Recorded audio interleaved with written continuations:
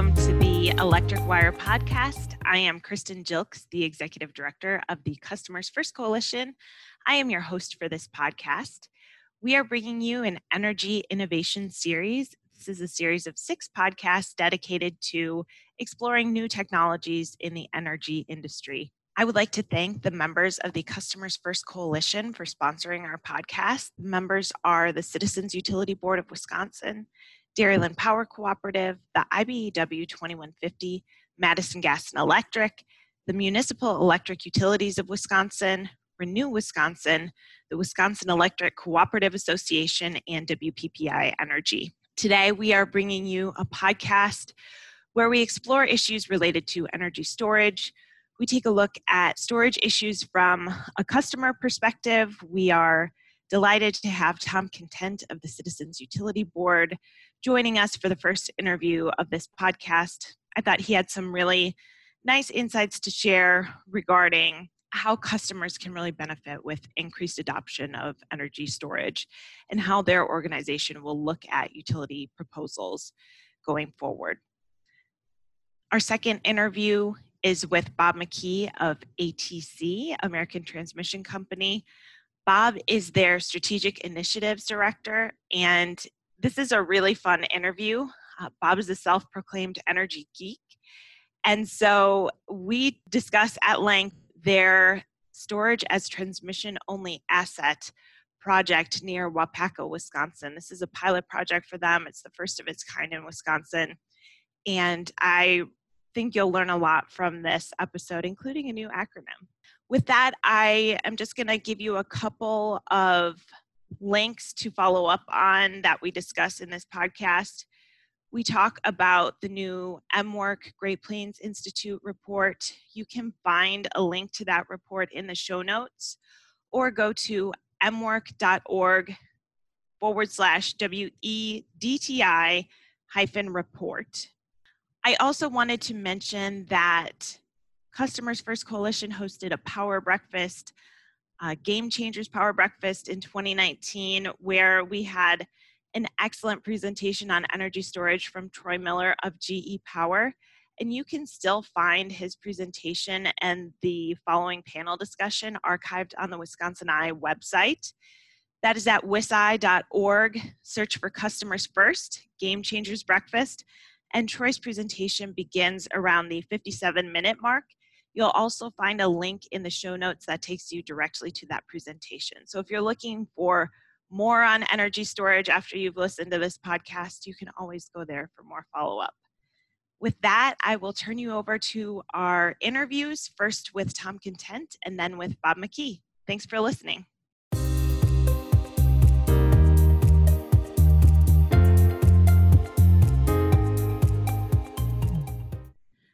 I am joined today by Tom Content, who is the Executive Director of the Citizens Utility Board.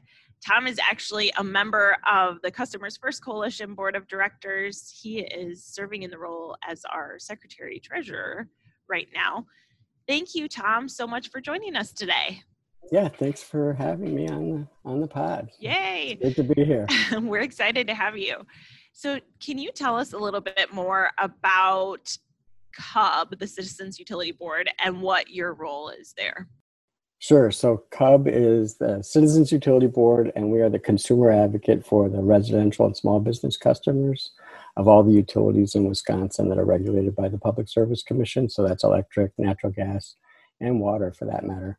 We focus primarily on electric and natural gas, and CUB has been around for 40 years, just over 40 years. It was created by the legislature. The legislature wanted to make sure there was a level playing field between sort of the utilities and the big businesses that advocate and are always at the PSC trying to get their points of view across and to make sure there was a solid customer voice at the Public Service Commission. So we do regulatory work focused mainly on rate cases, but also on construction cases for new power plants or power lines. How long have you been at CUB now? I've been at CUB just over 3 years. And before that, you worked at the Journal Sentinel covering energy issues, right? That's right. So I was a reporter covering energy and utilities and the kind of morphed into covering sustainable business as well while I was there. And so spent a lot of time getting to know the industry and getting to know the players, and was interested, was glad to make the transition from kind of observing to kind of getting more involved as an advocate for the customers. Right. So tell us more about this sustainable business piece that you covered at the Journal Sentinel. What were some of the companies and how did they relate to our energy storage discussion today? Well, in some ways I fell into it. In some ways we just created it out of thin air. But I think you're seeing the trend towards sustainable business. Back in the 90s, there were folk, BP was talking about Beyond Petroleum, and GE was talking about Eco-Imagination and things like that. But what we saw at the Journal Sentinel was that there was a growing, emerging area in Wisconsin for this.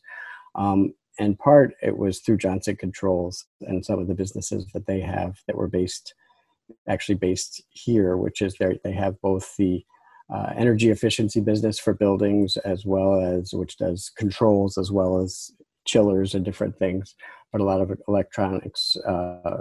They were the inventor of the room thermostat back in the 1800s, Warren Johnson was.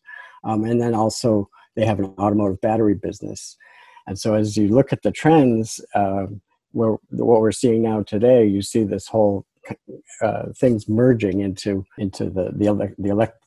their technology on the battery side that they have through vehicles is transitioning into vehicles or batteries for electric vehicles. And then on the energy side, there's more, the energy grid is getting more distributed all the time. And so you see this convergence, and it's been fascinating to watch. It was fascinating to cover just because it seems like the energy world is changing more in the last few years than it had in, say, 100 years before that. That is very true. And as we're talking about sort of this energy transition, I know there was a group that was formed about a year ago by both MWork and the Great Plains Institute. And the group came together to recommend some initiatives. The set of recommendations is called the Wisconsin Energy Distribution Technology and Innovation Report. This report detailed some policies that Wisconsin could put in place to help speed up this clean energy transition. And you served on the group that put together these recommendations. So since I've got you here and we're talking about energy storage, what's in this report as it relates to storage? Some high level things relating to storage. Yeah, sure. And so overall, the report has a lot of different aspects. And one of the things that we liked about this collaborative is that you were able to talk in detail about the demand side of life with the energy system, because we've spent so much of our time thinking about the supply side of life with building. What are we going to do? We're going from this macro to the micro, from these central station power plants to a more distributed energy future. And along that, this report has a lot of interesting recommendations that really boost energy efficiency and the customer side of things. The customer side, and part of the customer side is energy storage. And so a couple of things that are going on. There are some federal rules that are being developed on how storage is regulated and managed, and that's being dealt with by FERC in Washington, and then MISO, which is the grid operator for the mid central United States, is working on that as well. And so the report actually advocates for Wisconsin stakeholders and utilities to be more involved at the MISO level in shaping how these rules are formed. And then back here in Wisconsin, we have rules for connecting, for if I want to put solar panels on my house, or if you wanted to put it on your house, there are rules that are in place on how you connect that. PSC set up rules years ago on that. And those rules would now need to be updated to accommodate storage, because there's just different things. It's not a generation source. Storage isn't a generation source per se, but it ends up acting as one, as we're seeing or helping act as one, helping keep the lights on in places like Australia where they've had power supply challenges, and even some of the recent things in California where they have had to have blackouts. You've seen a role for storage there through some new large storage projects that have just come online to help mitigate that. We're sort of just talking about this, but what are some of the benefits of storage for customers?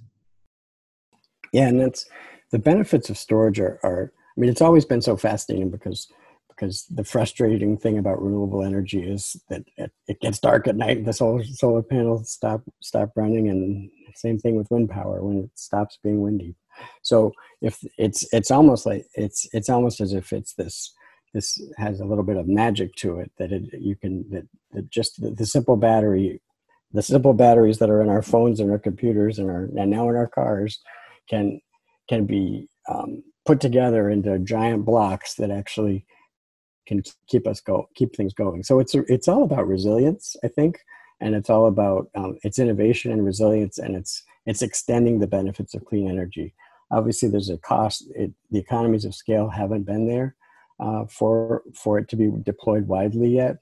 But what's encouraging is that if you see the trend line on solar, the prices have come down 90% over the last 8 years at least. And the same trend lines are visible if you look at the price for lithium-ion batteries. And so that's what's enabling it to emerge so much, so that you're seeing large projects deployed on the grid side, and then you have smaller projects available for homes and businesses. Do you expect to see utility scale projects that combine renewable energy and storage, and how would CUB evaluate proposals like that? Yeah, there's been one or two of the solar projects that have already been making their way through the PSC have a storage component, but the storage component was kind of a later phase, and we have to balance the cost for customers, because unfortunately we want to make sure our rates we want to get our rates to be even more affordable than they are. Our rates as just straight electric rates are higher than the Midwest average and higher than the national average, and so that's why especially given the economic situation we're in, keeping a focus on affordability is important. But the fact is, we know we think storage and the price trends are such that it can be and will be competitive. It's just a question of timing. And what's interesting for Wisconsin, just going back to the reason MWork is so involved, and the Midwest Energy Research Consortium, is there is a Wisconsin play here as far as different companies. And I mentioned Johnson Controls, and they ended up selling that business, but they still have folks in Wisconsin working now for Con Ed and out of New York on a battery storage business. And then Generac, which is known for backup power generation, made a big storage acquisition last year, and they're coming out with a home product just to go up against Tesla's Powerwall. So you see this emerging field, and there's a Wisconsin play for that. And the other way that customers can benefit, you're seeing this if you aggregate a whole bunch of storage at once, and the utility can kind of call on those batteries, even if they're in people's homes, even if they're that small. If you have enough of them, it can make a difference on those hot summer days. And that's what's crucial for keeping the electric grid reliable, but it's also crucial for keeping costs down, because when we build our utility system, it's based on how much power is being consumed at the peak, which is the hottest summer days. And so if utilities if there were 300 homes or 500 homes that each had a Powerwall or some equivalent, or a Generac, a version of its storage system or whichever technology, and the utility can call on those to right when the demand is peaking, that helps mean we have to build fewer power plants, and it helps keep anything that helps reduce system costs, reduces costs for everybody in the long run. Right. So how does storage fit in with some of the other trends you're seeing, like with energy efficiency and peak shaving, et cetera? Yeah, no, I think it's really an interesting time because you're seeing this whole move where we're not just as concerned about how much electricity is being used, but when it's being used. And so you're seeing programs that like MG&E and Xcel Energy are deploying where they manage the chargers, just like I was talking about with potentially managing the home battery systems. They're managing the electric vehicle charges. And so you're seeing this whole move toward a more distributed grid, but it's also a more, what we like at Cub is the fact that for our small business members or for homeowners or even renters, we hope through landlords, we hope that there can be a way to have it be more customer focused. So in other words, it's not just the quality of the power and the cost of the power, but is it the power that I want to develop here? And so it's fascinating from the customer perspective, and it's interesting from a Wisconsin perspective too, because you're seeing this emergence of microgrids, and which is a term that not many people were using 20 years ago, but it turns out that a professor Lassiter at UW was kind of the father of the term microgrid, and now you hear that term more and more, and it's part of this whole move toward both resilience, reliability, and innovation. It's a neat combination. As we see extreme weather events, storms, they just had the derecho event in Iowa. Yes. And other storms out east that are causing prolonged power outages. What is the role of storage and microgrids that you see going forward? Does that create some complications for you as you're evaluating utility proposals, or how are you looking at that through the customer lens? I think that's where you're looking at, for instance, there's a project where a utility has to balance, what kind of distribution line upgrade do I need for a remote area? And does a microgrid make sense for that? And that's something that one of our utilities, Alliant, is moving forward with a project for something that serves a DNR, relatively remote DNR building that would have required a pretty lengthy distribution upgrade. And they ended up going with a combination of a mini microgrid / battery solution for that. And so that's something that you take into account. And then when you mentioned the impact of storms and everything, Tesla had built a pretty big system, what was at the time the biggest in the world in Australia, which is having extreme heat and reliability challenges, and that helped keep the lights on there. And recently was called on when storms felled a big power line, a transmission line that linked it from basically the equivalent of one state to another. I don't know if they call them provinces or territories there, but they called on that 100 megawatt storage facility to help keep the lights on. So you're seeing a bigger and bigger role for it almost every year. Are there other issues relating to storage that you wanted to discuss? I think the main thing is just to watch this space and to keep your eyes on it, because it's changing quickly. It's one of the exciting parts of the energy industry right now, but it's also one of the things it could be pretty transformative. It'll be interesting to see, as the utilities come up with have developed these carbon reduction pledges to reduce or eliminate their carbon footprint. And as the state government leadership is announced moves to that direction, it'll be interesting to see how much storage is called on as kind of to help supplement all the renewable energy that's being proposed, because that's going to be the challenge. Is renewable energy is intermittent, but more and more we're seeing, and that was always a drawback. But the more and more states are relying more and more on renewable energy, and the challenge is providing that extra layer of security and energy security and reliability. And certainly Wisconsin hasn't had supply problems in a long time, but the challenge is if we're going to make this transition, frankly, I'm rooting for the economics of storage to really be to really keep moving in a favorable direction for us. Thank you. So Tom, if you had all the power in the energy industry for the day, what would you do? Wow. So if I had all the power, my focus and Cub's focus this year has been a lot about the pandemic and the economic fallout and the impact on the low income folks. And so right now, if I had the power today, it would be finding innovative ways to provide rate relief and energy assistance to keep people in their homes and apartments, and also find a way to boost the energy efficiency of those buildings going forward. But I think what we need now is innovation. And if I could just snap a finger and not have anybody shut off during the pandemic, but also have us structure a way that low-income customers aren't paying too much, and also down the road, all customers aren't paying too much. It's a big balancing act. If I could solve that problem single-handedly, that would be a lot of power. Keep working on it. Thank you so much, Tom, for joining us. I really appreciated having you here. No, it's a great opportunity. Thank you so much.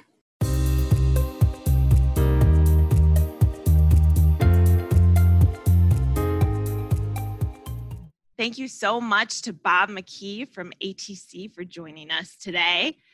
Bob, tell us more about ATC and your role at ATC. Well, first of all, Kristen, thank you so much for inviting American Transmission Company, ATC, and myself to chat about storage as transmission, and specifically our Waupaca area storage project. From our perspective, and we'll get more into this, this is a technology, as these technologies emerge, we want to be able to add them to our toolbox, if you will, to be able to provide reliable and economic transmission service. So ATC, we began operations in 2001. We are the nation's first multi-state transmission utility. We're a founding member or founding transmission owner of MISO, the Mid-Continent Independent System Operator. Our economic regulators, FERC, but for routing and siting of projects, we are our regulator is the Public Service Commission of Wisconsin for those projects in Wisconsin. A little bit about the size of our system. We're primarily in Wisconsin and in the Upper Peninsula of Michigan. We have about 9,900 miles of transmission lines. We have 568 substations. And in terms of our customers are the utilities. So we have 17 network customers. However, it's important to note that one of those customers is WPPI, and they have quite a bit of customers. So overall, we have 72 utility customers. And in terms of the amount of end-use customers or consumers who we actually serve, it's about 5 million. So last year, our system peak was about 12.5 gigawatts. Wow. Yeah.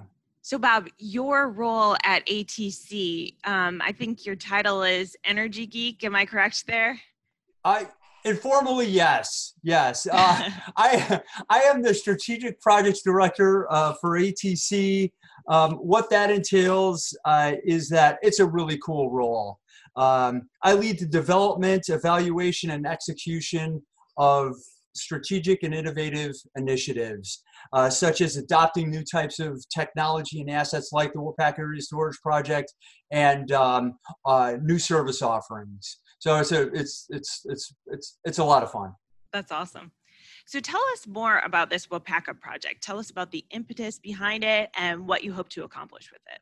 Sure. So let's first start out with the issue, right? So it's really in central Wisconsin. It's in Waupaca and Portage counties, right in that area. And we have a situation where when we have at certain levels of load, after the first contingency or first problem on the system.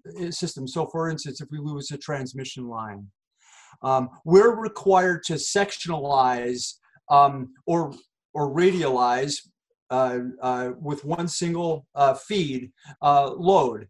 And that does put that load to some level of risk.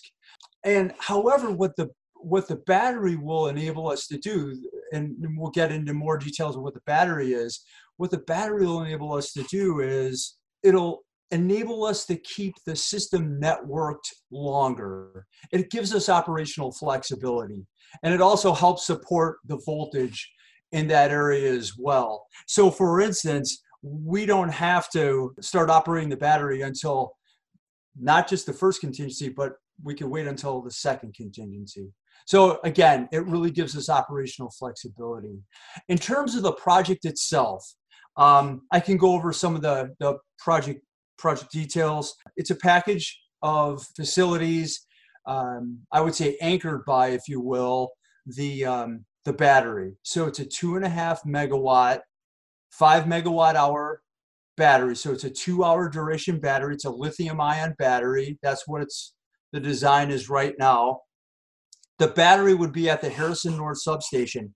We also include with it what is called shunt capacitors, which is a technology that helps address and support voltage. And then there's some other more traditional fixes like a bus upgrade. The project is $8.1 million. That's what the cost estimate is now.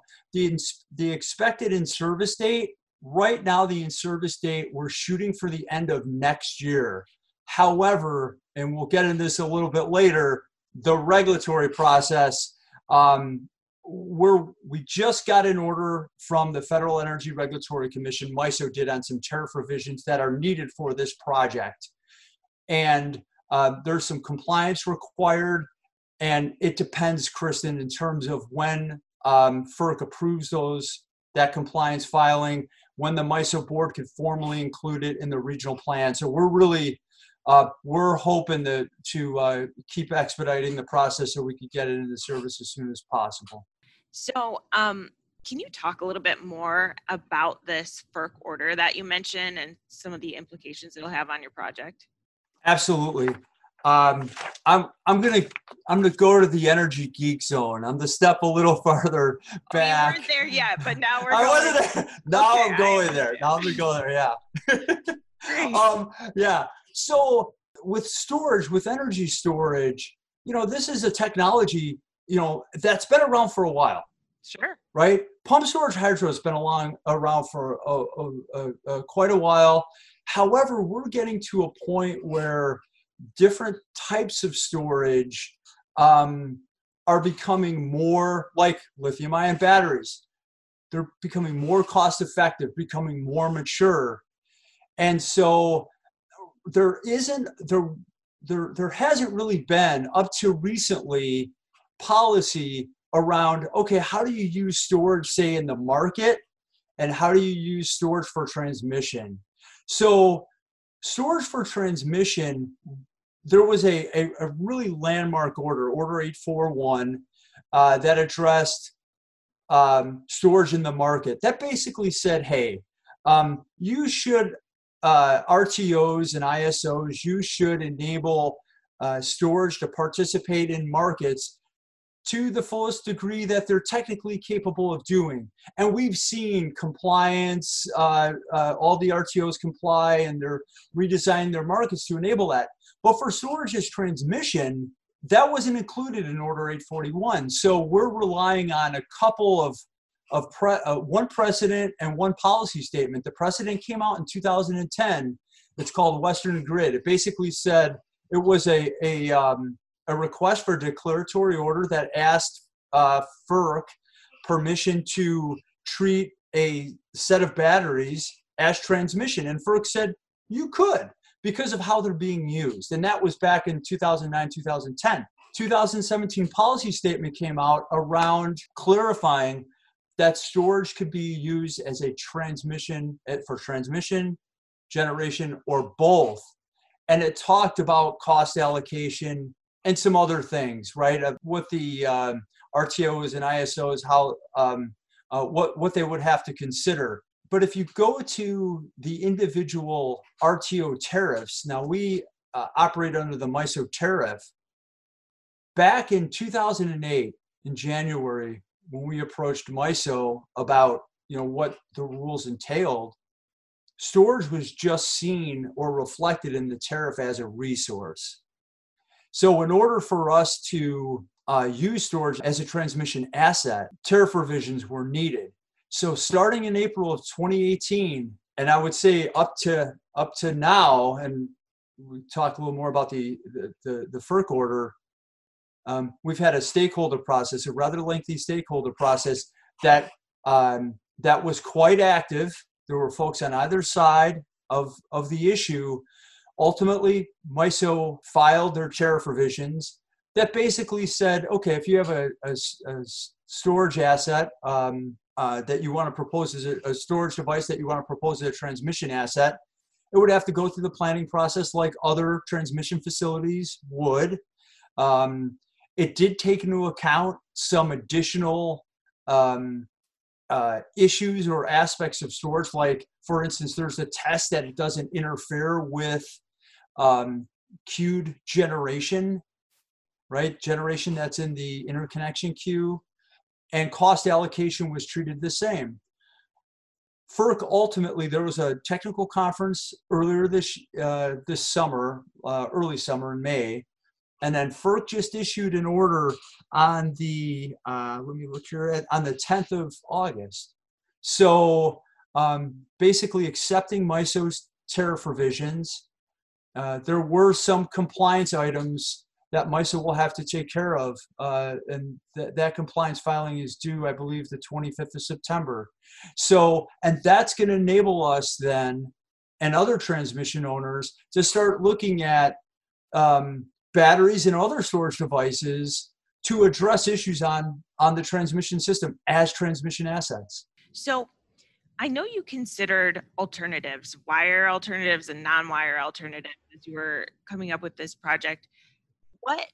What are the cost differences as you considered these options? And that's a great segue into, maybe I'll throw out there now. I think it's a reasonable question to ask. Why is a transmission owner thinking about storage, other than interconnecting it? Because I think commonly storage is viewed as a resource. From our perspective, there are benefits of storage that could be used to address issues on the transmission system. For instance, voltage support. I talked to you earlier about operational flexibility of the transmission system. So we're seeing costs of storage, particularly with lithium-ion batteries, decline.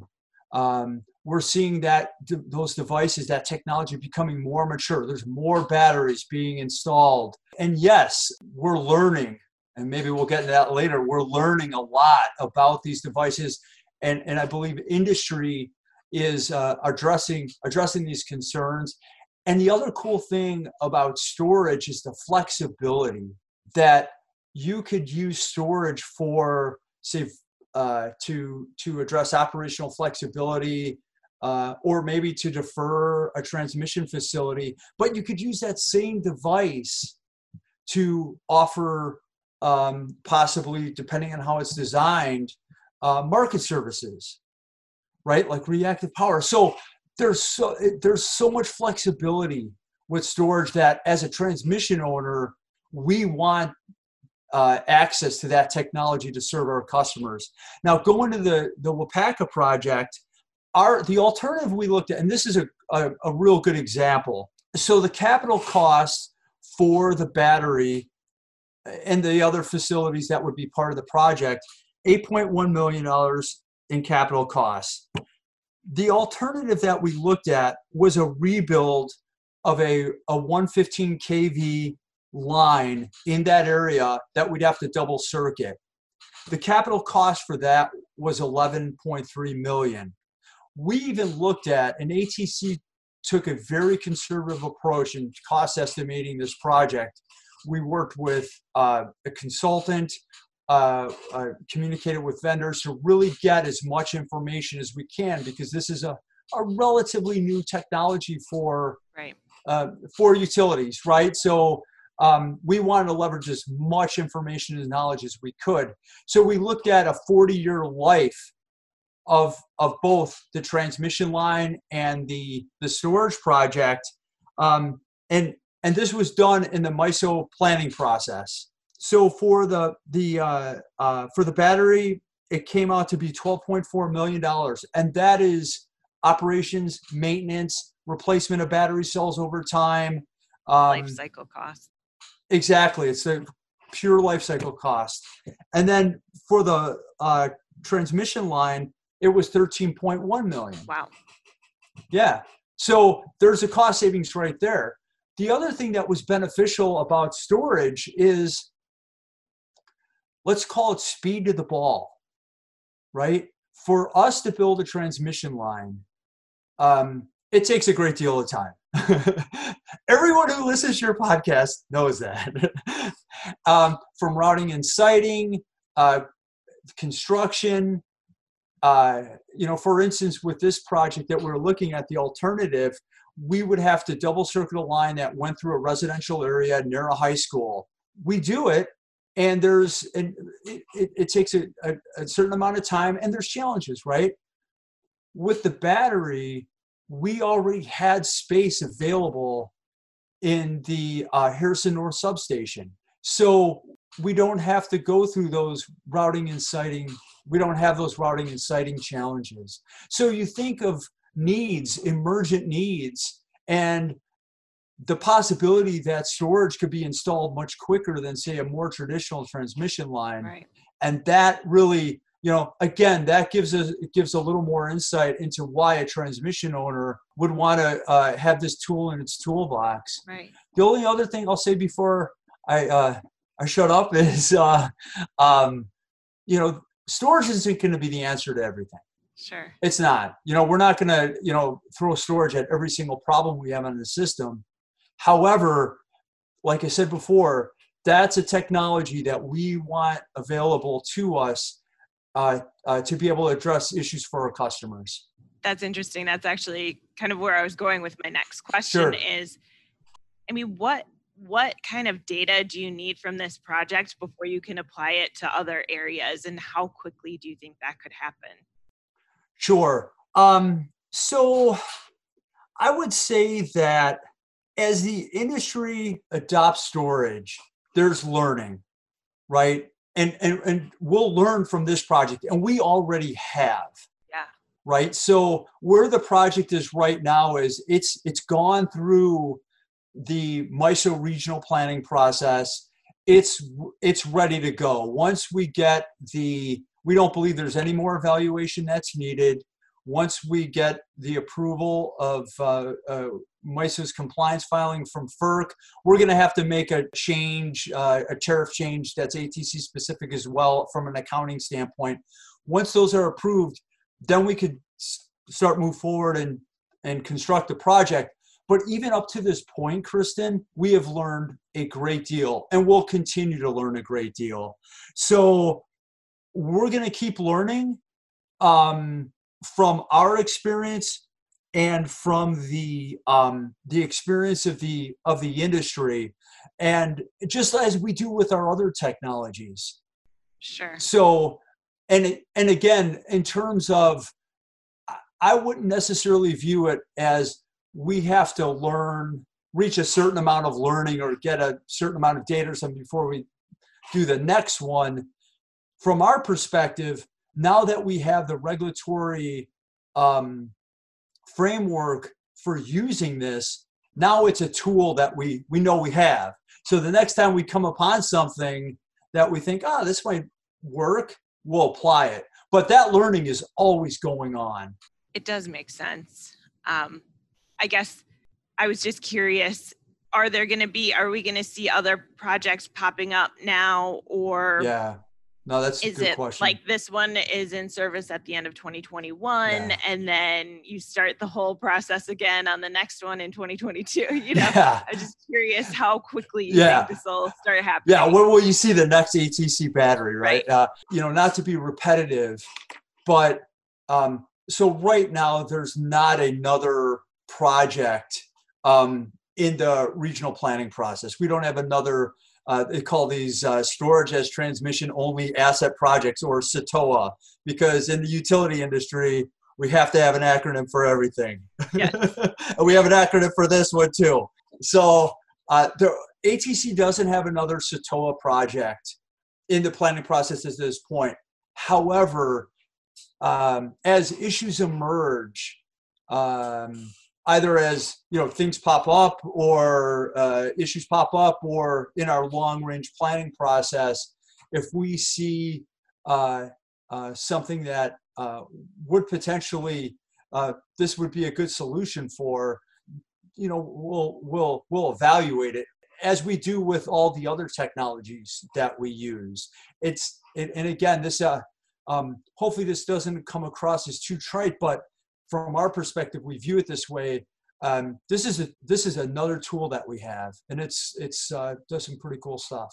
So is the company looking at connecting any large scale storage assets to the grid on the customer side? And what considerations would you have when the storage is on the customer side?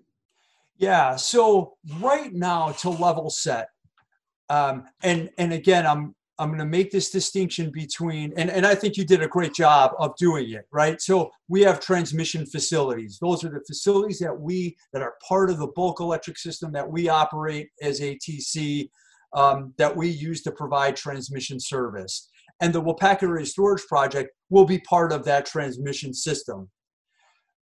Then there's the other aspect of, quote unquote, the grid and the resources that are connected to it.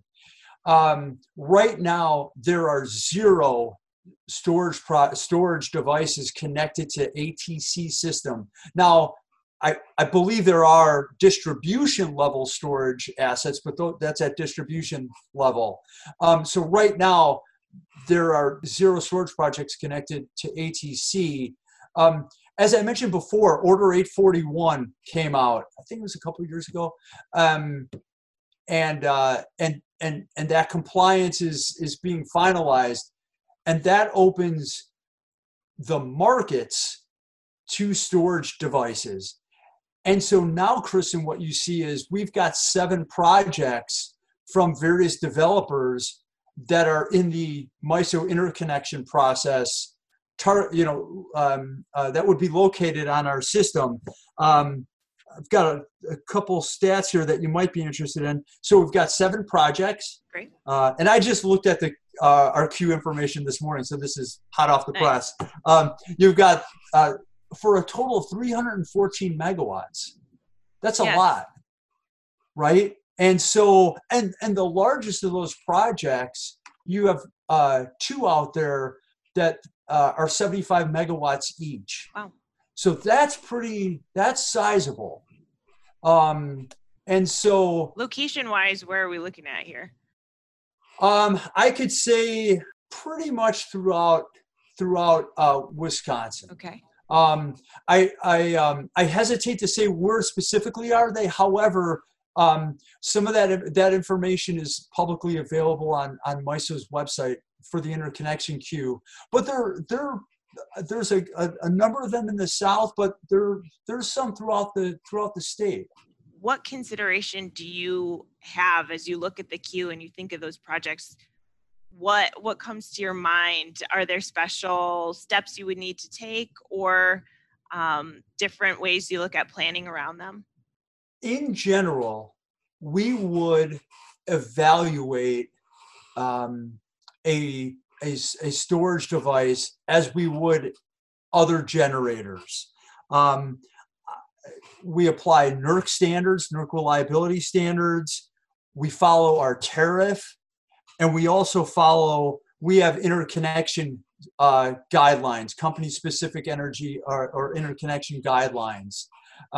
And there are some specific things, I believe, that are related to inverter-based technologies. I don't have more details beyond that, but in general, these are viewed just like other resources that are connected to the system, and with some specific nuances for the inverter-based technology. Bob, I have one question here I just want to ask as an aside. Does the Fire away. Did that pretty much cover everything you wanted to talk about? Can we go into the last question about all the power, or was there anything else you think I should ask? One other thing that I would throw out there, and this is maybe a parting shot before we get into all the power, is that our ultimate vision, and this goes back to the flexibility of storage, that you could use it for multiple things. Our ultimate vision, Kristen, is that, okay, so think of this in chunks of effort. The first chunk of effort was get the regulatory framework to be able to use storage as a transmission asset. And we've had a really robust, a thorough discussion in MISO about how do you do that. And I'll tell you what, there's other parts of the country now that are considering this. PJM has a stakeholder process that they started. SPP has a stakeholder process that it started. So I believe this is, the Midwest was a leader here, I believe, on getting these rules in its tariff, or the mid-continent area. So, you've got the rules in place for storage as transmission. The next chunk of effort is, how do you use those storage as transmission devices? Could you possibly use them to provide market services? And why we think that's really important, and again, that's our vision, is because we want to be able to use our assets for our customers to their fullest extent, right? If this device is capable of also providing market service, but its priority or primary use would be for providing transmission service, but if we could use it to some degree to provide market service and use that revenue to offset the cost of these assets, that's going to ultimately benefit our customer. That's what we're pushing for. So it's, the first chunk was get storage recognized as a transmission asset. The next chunk is, let's use these to their fullest extent, use them in the market as well as for transmission service. We know that's a long road ahead. We're willing to walk it, and because we ultimately think that'll benefit our customer. Wonderful, thank you. Okay, now to everyone's favorite question. If you had all the power in the energy industry for a day, what would you do with it? Okay, so it seems like you were thinking about this ahead of time. I've been thinking about this because I wish it would. I'm not the most patient person in the world, so I can identify with that. So there has been a lot of work over time, and we're working on it now, for creating long duration storage. Now, I mentioned earlier in our conversation that the Wapaka project it's a 2-hour solution. For a transmission owner, and looking at the issues we face, it would be really great if we had longer duration and it was cost effective. Now, for instance, and that wasn't reliant on some geographical feature. Like, and what I mean by that is pump storage hydro has reservoirs and a reservoir and elevation, right? It needs a lot of land, right, to be able to do that. A lot of water. You also have compressed air storage that you need. Salt deposits. We don't have those here in the Midwest. So if we could get a long duration battery, and there's work on it right now, they're called flow batteries. And they're early on in their development. But if I had all the power in the world, I'd make it happen today. Because and no offense to DOE and all the manufacturers working on it, but I would, if I could snap my fingers and it would happen now, I would do that because I think that would be a real helpful, Right. really, really helpful for our purposes. So that would be what I'd go for. For impatient people like us, how long do you think we'll have to wait? I would say it, and this is just ballparking it. Right now, you've got vendors out there that have been working on this issue for quite a while. You've got some projects that are sort of in the beta test. I'd say it's going to be maybe another 3 to 5 years before they really get commercial. But I think there's a lot of focus on it, Kristen, because I think it would provide a lot of value, and the industry sees it, and the manufacturers see it too. Great. Well, thank you so much for taking the time to join us today, Bob. It was great talking to you. Oh yeah. Oh, this is a lot of fun. Thanks a lot, and thanks a lot for what you and Customers First do. Thank you. Thank you.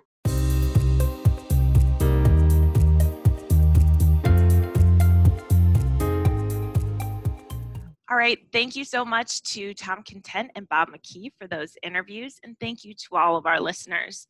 Please remember to subscribe to The Electric Wire wherever you listen to podcasts, and follow us on Twitter at The Electric Wire. We'll be back in a couple weeks with a new episode. Thanks, everyone.